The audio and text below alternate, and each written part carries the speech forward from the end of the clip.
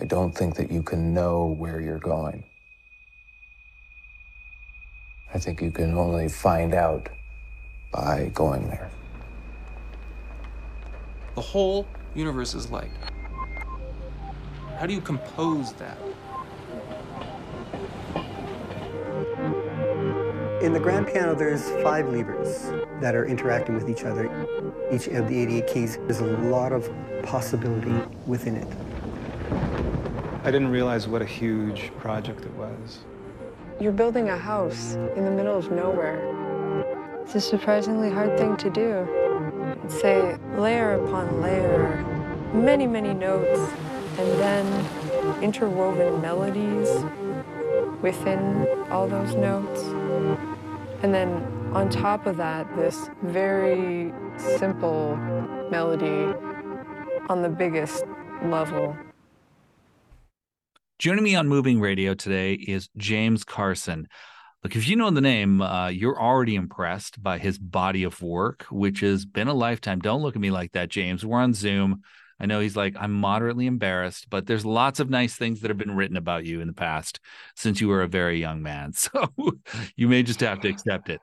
James has not only directed, he has shot, edited, produced a documentary film which is very much centered on the music that he composes. It's called Cabin Music. Our friends at NorthwestFest are helping to present this screening at the Metro Cinema on Saturday, November 4th at 7 p.m. Now, you can check out that film. James will be there in attendance and doing a Q&A post-film, which I think will be really interesting because this film is fascinating on several different levels. And on top of that, James, because he's in town, is going to be doing a concert as well, a show at the Yardbird Suite on Sunday, November 5th at 8 p.m. So make sure, you spend an entire weekend with James. Go see the film Cabin Music, as well as going to see him at the Yardbird on Sunday as well. James, welcome to the program. Thank you so much for having me. It's such a Yeah. pleasure to be here. Yeah. We really appreciate it. And especially with, a film like this, which I think is deeply fascinating because it approaches the documentary or the idea of a documentary film, especially about music, in such a unique way, right? This is so much more than a film. It's, I'm taking this pretty much from the press release. It's a 74-minute piece of living art on the screen. A filmmaker, an artist, and subject all at the same time as what you are, and you combine forces for this one unique experience of cabin music. Maybe I've given a really broad examination of what it could be and encapsulated that somebody smart wrote in one sentence. Why don't you let the audience know in a little bit more detail, James, what cabin music is about and what people can expect? Well, I grew up in Edmonton, and my father's Canadian and my mother's American. So when I was 18, I went to the New England Conservatory in Boston, actually kind of retracing her steps because she did her PhD there at Tufts. So it was kind of like a retracing. Went to Boston, and I had studied with a lot of Edmonton musicians. I was not involved in film in my childhood whatsoever, but I studied with people like John Astachio and Alan Gilliland and Chris Andrew and a lot of Edmonton people that people may or may not know. I played with Brett Miles and Bob Tildesley. And then I went to Boston, and then that's where I studied with Cecil Taylor and Joe Maneri and Robert Creeley, who's a really well-known poet, and Bob Moses, the drummer. So I studied with some very heavy individuals. I was writing for orchestra. So when I was 15, 16, I was writing for orchestra. The symphony in Edmonton played a piece of mine, I think when I was 16, 17 in there. And then I did a thing for the Millennium, for the school board, arranged a piece for 1,000 musicians for the Millennium. It was played in the Jubilee Auditorium. The symphony piece was played in the Winspear. And then I went to Boston, had those big experiences with those teachers, and then walked away from everything. So I was writing orchestral music when I went to school, and then I switched to piano, and I walked away from music completely.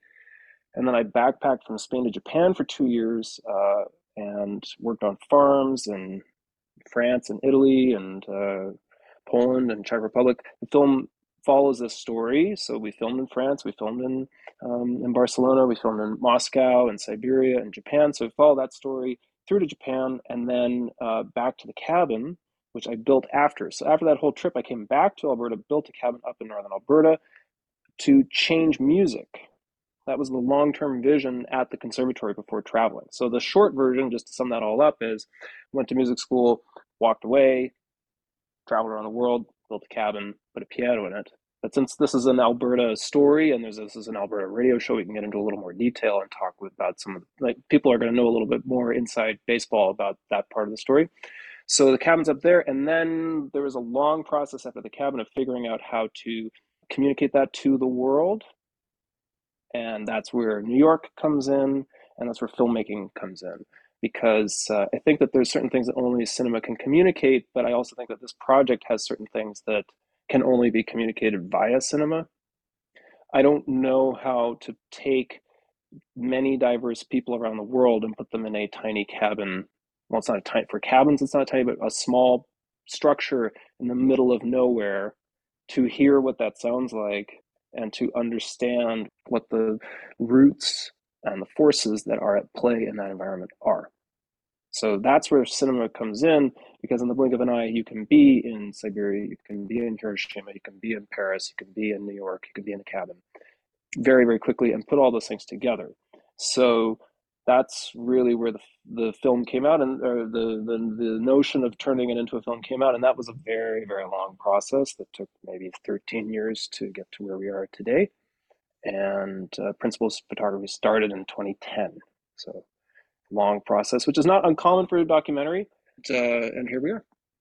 Now we're screening it in Edmonton, of all places. Well, it makes total sense. Of course, I mean, there's those roots are here, right? But I mean, you've done a beautifully succinct job of summing up what has been a lifetime for you of work and of discovery and of reinventing yourself in some ways. Talk to us a little bit about this idea of, when you start filming this, I don't envision that you had an exact way that you were like, oh, the entire film is going to look like this. It almost feels like probably there was an element of, visual improvisation that is going to try and like match with the music as much as possible. And that these two things are kind of inspiring each other. How has this cabin music evolved from when you started shooting the little bits of it to where it is now in 2023? Because it's a long journey. So in 2010, we rented a Red One camera from Fava, and by we, I mean myself and Aaron Munson, and we went up to the cabin and filmed.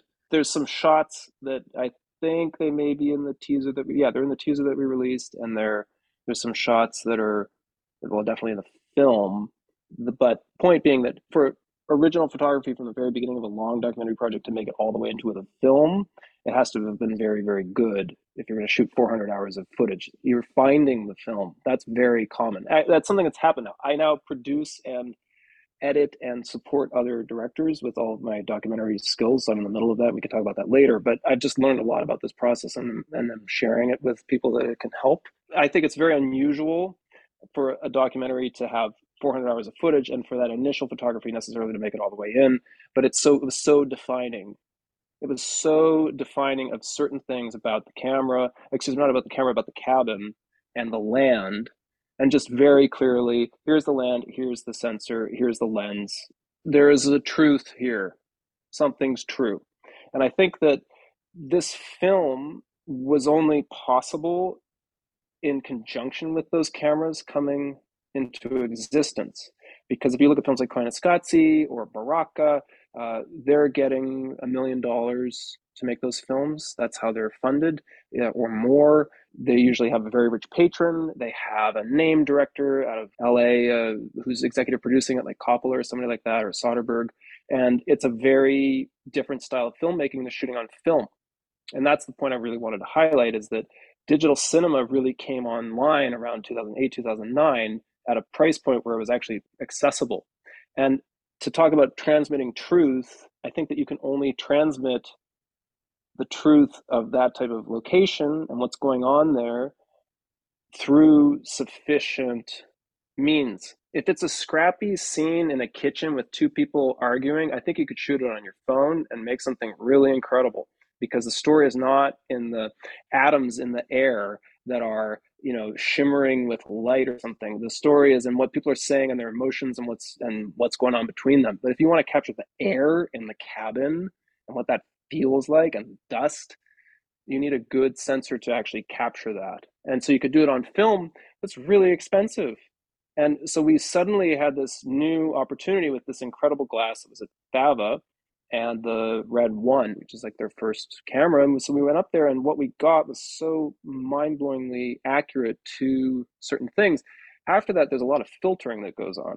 So that's really intrinsic to the documentary process, that you see the film has to find itself. That's normal. You have to find the film, and you get a lot of truth, and you get a lot of not half truths, but miscalibration, or something's not right. And you actually have to study that footage and really analyze what's going on in it to learn your own verite documenting process.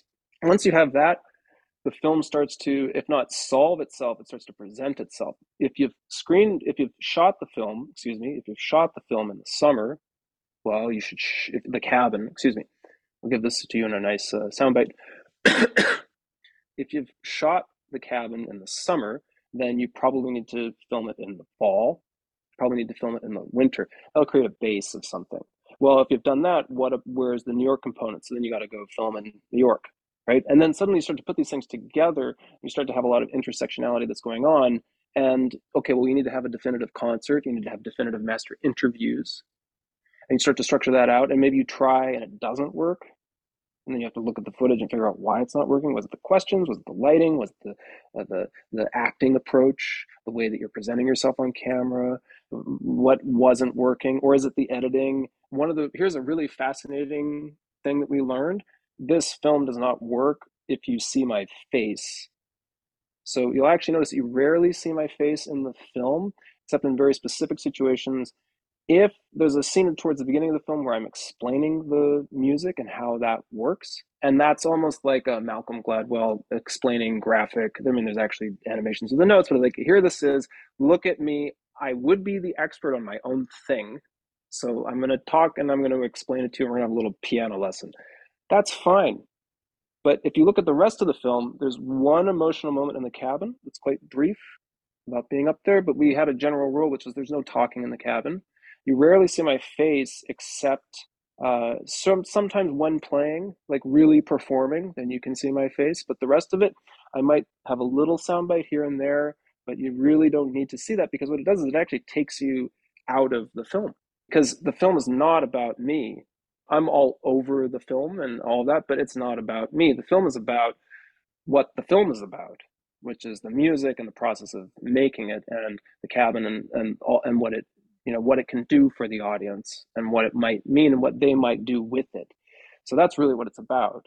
It's about all that work and what's been created. So when you see my face, it suddenly just breaks the entire immersive process of the film.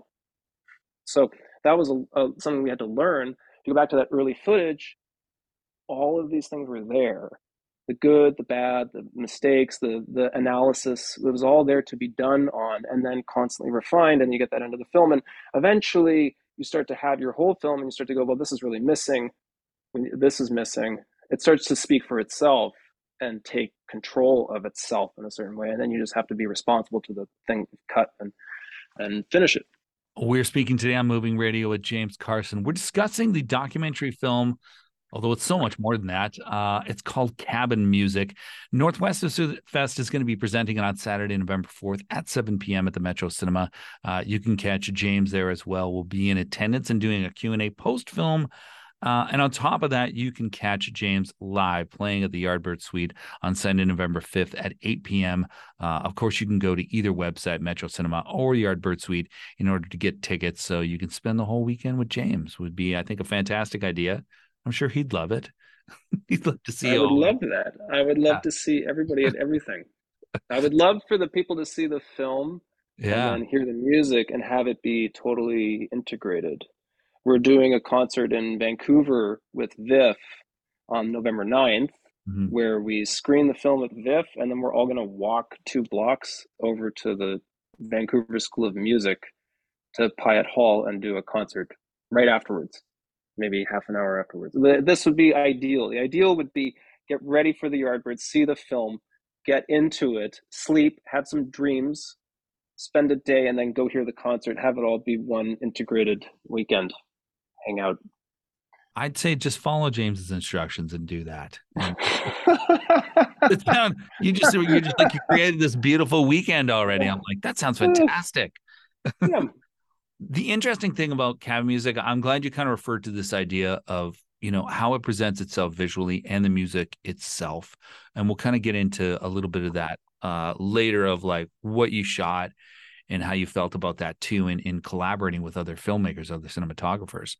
But it occurred to me that, yes, you give this kind of explanation for the audience, and I kind of almost felt like it's like, this is for the people that need that. Mm-hmm. And then I felt like I was very glad that it didn't become, an Mm-hmm. examination of that. And it was more of an examination in the experience of it. So to me, it seems like, James, you have enough on your plate trying to create something new, something that is fresh and something that you're discovering within yourself. But on top of that, you decide, you're like, we got to have more layers to this. I got to film it. I got to produce it. I got to direct it. Like, it just seems like you threw yourself into it so much that I felt like this is ambition on a level of which I cannot comprehend in many ways. Did you ever reconsider to be like, I think I'm going to have to ditch the film and just focus on the music? Or did you feel like this is all has to come together at the same time, because then it's truly fulfilling me creatively? I appreciate you saying that. I don't know if it was about fulfilling me creatively, because I think the moment of creative fulfillment happened really early, playing the music for the very first time. I'm pretty fulfilled. I've been pretty fulfilled for a long time. I am a very fortunate person. I have perfect pitch. I was writing music when I was 4. I come from a middle class family. There's no abuse in my family. My parents are very lovely people. I have, even playing piano, I have large hands. I can reach a large span on the keys. That opens a lot of doors for me. For me, the music thing has been a responsibility that I have felt for a very, very long time. That it's a responsibility. There's a gift that's, I don't associate myself with that gift.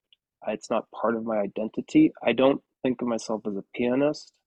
I don't think about the piano. I don't think about music, but that's been there for a really long time. I did at one point, but I don't now. And it's not part of my identity. I would much more think of myself as like, oh, I'm busy film producing or thinking about more concrete things. The music part has just been there for a really long time. And it's been a responsibility. So for me, all of that, whatever, someone from the outside might go, oh, there's a furnace of ambition going on. It's like, well, yeah, okay, you can look at it that way. But from my side, I'm just making sure that I get the things that I'm almost obligated to get done.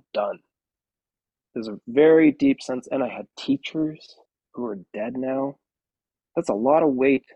There's a lot of stuff has been put in me by those teachers that's another added layer of responsibility, because Robert Creeley studied with William Carlos Williams. They're both dead.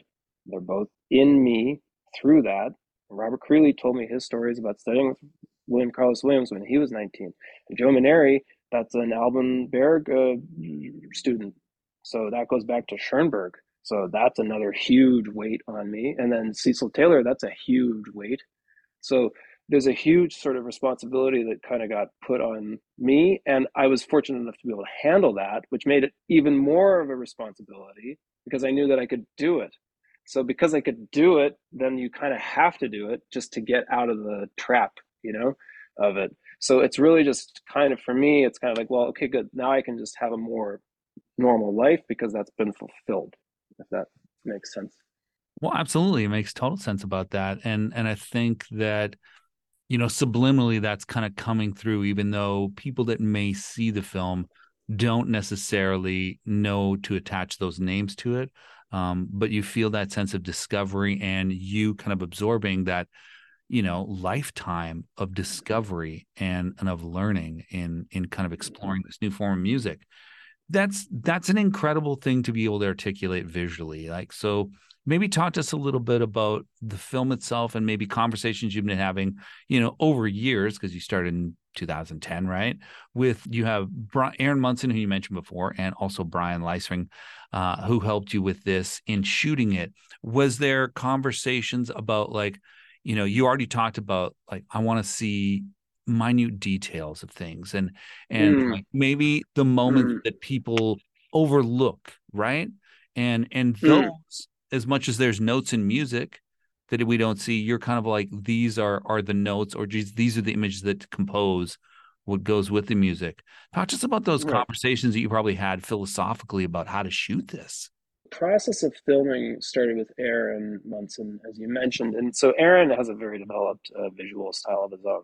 That was a very natural complement to the landscapes at the cabin and the sunlight and so on and so forth. So there were certain things that he had spent a long time learning how to film, and that's sort of like a Rolodex of technique that an artist develops. And they might be, I wouldn't say that he just copied something that he did, but it was a visual language that he suddenly was now in this new environment where there's the cabin and the valley and the sunlight and whatever. And those techniques plus the building of the cabin created a sort of automatic collaboration where his language plus that landscape created a certain look that's still in cabin music that created a large base. Technically, his approach was just get a sensor and a very good lens, a very good sensor, and just that's it. And just there it is, boom, just capture it truthfully, which I think was very stable as a place to start the film. Now, where Brian came in was more on the New York side, and it's also on a character side. Yeah, on a character side, on a verite side, and on a New York side. And that part of it is really, we had a lot of conversations about details. But there was also this other part where we ended up purchasing a camera for the project and then selling it at the end. So there was a period where I had a camera myself. That was the moment that the part that you were talking about with those details, that's my own visual eye, where when I was traveling, that's a lot of the impetus for why I walked away. And it's the main thesis of the film. And it's not even a spoiler to say that here, that the main thesis of the film is that every single moment is completely different and that the phenomena in every single instant can never be repeated, and that there is an infinity of texture and light happening in every single second in every single direction, and the lights are always on. That is the main thesis of the film. And you could repeat that 1,000 times, and it's still hard to understand that because you have to lose yourself. You have to lose your conditioning to be able to see that. But I had spent a long time seeing that. I had spent many years dealing in that space. So when I suddenly had the chance to have the camera, suddenly then I could just go and zero in and just film all the things that to me were always overlooked everywhere all the time. And it's not just, reflections or things that are in windows. It's like just every single thing that that your brain is processing out, I'm noticing. So I could just point the camera right at that. So then you have this mix of Aaron's very developed sort of nature, sort of Tarkovsky-esque mystical nature language that is his own, that he's developed. And then you have Brian with a very gritty verite addition to that. And then we also brought Brian up to the cabin, which was very important for the verite scenes in the cabin. So you have that. And then you have me and what I see and filming that. So all the stuff around, like globally, I did all of that. So all the stuff in Europe and in Siberia, Japan, I filmed all that. And then the New York, like the rain, the subway, all those textures, that was all my own language. And you combine all that together, you end up with, I think, a very rich visual, very immersive language. And I definitely borrowed from both of them in my own education process. And I worked with a couple other people. I worked with Peter Stathis, who's in Vancouver a little bit. And I learned a lot from all the people that I worked with, and that all fed into what I was doing. Very collaborative process, I would say.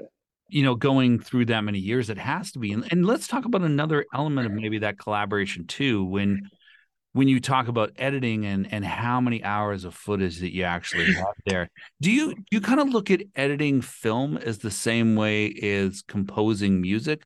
Like I feel like that I've talked to other people that have done scores for their own film. They feel like there are some parallels, but you're looking at this as they're walking hand in hand together in some ways, being created at the same time. So did you see them as being similar things, or were you like, they kind of just find a way to meld together? Well, I used to write for orchestra.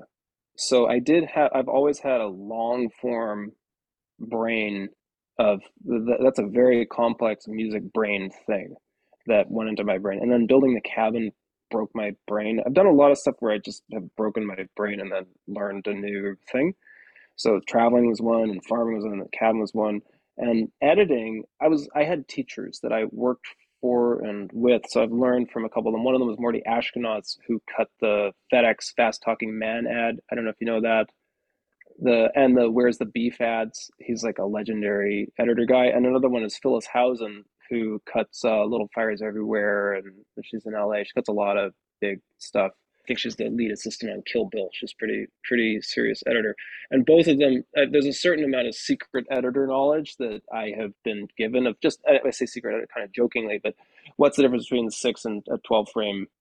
What's the difference between 6 frames and 12 frames? That's an editor knowledge thing that's in me. But I think sort of zooming out to what it is, Walter Murch talked about it sort of like Russian dolls, where you have you have the whole 3-act structure, and then you have scenes inside scenes inside scenes, down to shots inside shots inside shots. So let's actually talk editing for a second, because I feel like editing is, of my film skills, one of my strongest film skills. So cabin music this would be interesting. Cabin music is edited to the golden ratio. And this was the big discovery that made it work. And up until that point, the film did not really settle down. And there are these long passages where you're looking at trees, or you're looking at nature, there's wind, there's this or that, it's thunderstorms or whatever it is. And they wouldn't feel cohesive. And how do you know if it's supposed to be this length or this length or this length or this length? It's very difficult to settle it down. Where this came was that when I was at music school, I took a class on Renaissance motets. The Renaissance composers composed their pieces to the golden ratio, in the same way that the painters would structure their paintings to the golden ratio. And so if you look at a Renaissance motet, you will see the golden ratio and a crown of smaller golden ratios around it, and all of the general structure points are outlined using a type of golden ratio structure. And they had a religious link to it that said, like, that's Jesus, and this is that, or this is the cross, and this is the crown. But the point is that you were structuring something that was temporal with the golden ratio. When I remembered that, then I realized that you could probably cut the film that way. So actually, the farthest away point in the film would be in Siberia, in Tuva, with the Tuvan throat singers. Well, that first shot of Siberia is at the golden ratio of the film. And this actually goes all the way down to 11 frames, 17 frames, 28 frames, 44 frames, the entire film. And you don't have to be locked into these rules, but it is there. I think the film edit itself has about 2,000 markers over the whole thing. And basically what's going on is that you're feeling a subconscious structure in time. And that's actually what puts you into the trance when you look at waves on the ocean. It's very peaceful to look at waves on the ocean. It's not as peaceful to look at a single shot in a gallery. It's still pretty peaceful. Looking at something that's been cut 6 times in a gallery of waves in an ocean is probably kind of boring at a certain point, unless it's really well done. So what's going on? Well, you're breaking the rhythm of it. But if you could break the rhythm on the rhythm, meaning if you could tap into the underlying structure that's actually causing those waves to come and go at an organic, subconsciously predictable place, because the golden ratio just means it refers to itself in an organic way, right? It just means, for people I think most people know, but it's like you just add the last number in the series. So 1, 1, 2, 3, 5, 8, 13. So you're just adding where you were to where you are. And if you think about a tree growing, doubling in size is probably impractical, but growing a little bit more every year is practical, and they happen to grow on variants of the golden ratio. And so when this film moves into moments, you're actually following an organic spiral. The clips are getting longer or shorter, contracting according to that. And I think that's why it can put you into an immersive trance. That's, yeah. So that was really a crucial key to how to put the film together. And then being the musician and the cinematographer, the principal cinematographer of the film, I could then just really tie it all together and make it do what I wanted to make it do after that point. Well, it's a fantastic piece of filmmaking. Whether you've heard of James's work or not, I would suggest that you go check it out. You can see Cabin Music at the Metro Cinema on Saturday, November 4th at the 7 p.m. screening. NorthwestFest is kind of presenting this as well, but James will be there as part of a Q&A following the film too. It should be, look, you've stayed this long for this conversation. You should know he's already a pretty articulate and fascinating guy talking about this piece, which he's been living with a decade plus. So, it's going to be a great conversation. And I'm sure you've had some great ones after the film as well. But on top of that, James, just because, you like to work hard, you're going to be doing a show as well at the Yardbird Suite on Sunday, November 5th at 8 p.m. I encourage you, check out both. And like James said, dream of the music, dream of the film, and then come see this show on Sunday. James, I just want to thank you so much for the time and especially for the film, which I thought was a really incredible experience. And I can't wait for people to be checking this out on the screen. And as an audience, too, I feel like there'd be a different feeling than just me sitting at home alone on the computer and kind of watching it by myself.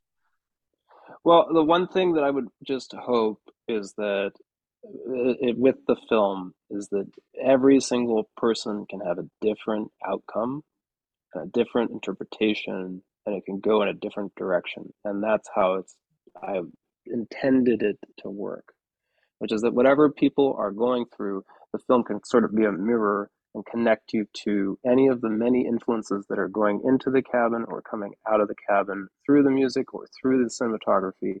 And I would love to give this to Edmonton. I would love to just give all of that to Edmonton and let Edmonton vacuum it up and just give it to this city that I love so much, and everyone can just take it and do other things. That's what I would love. Well, I think you're going to feel that love over the weekend.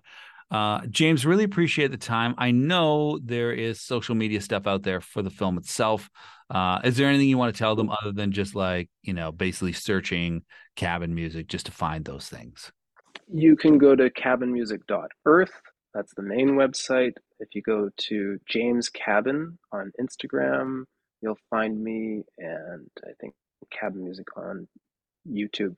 That would be the big three. But James Carson, cabinmusic.earth, James Cabin on Instagram, and Cabin Music on YouTube.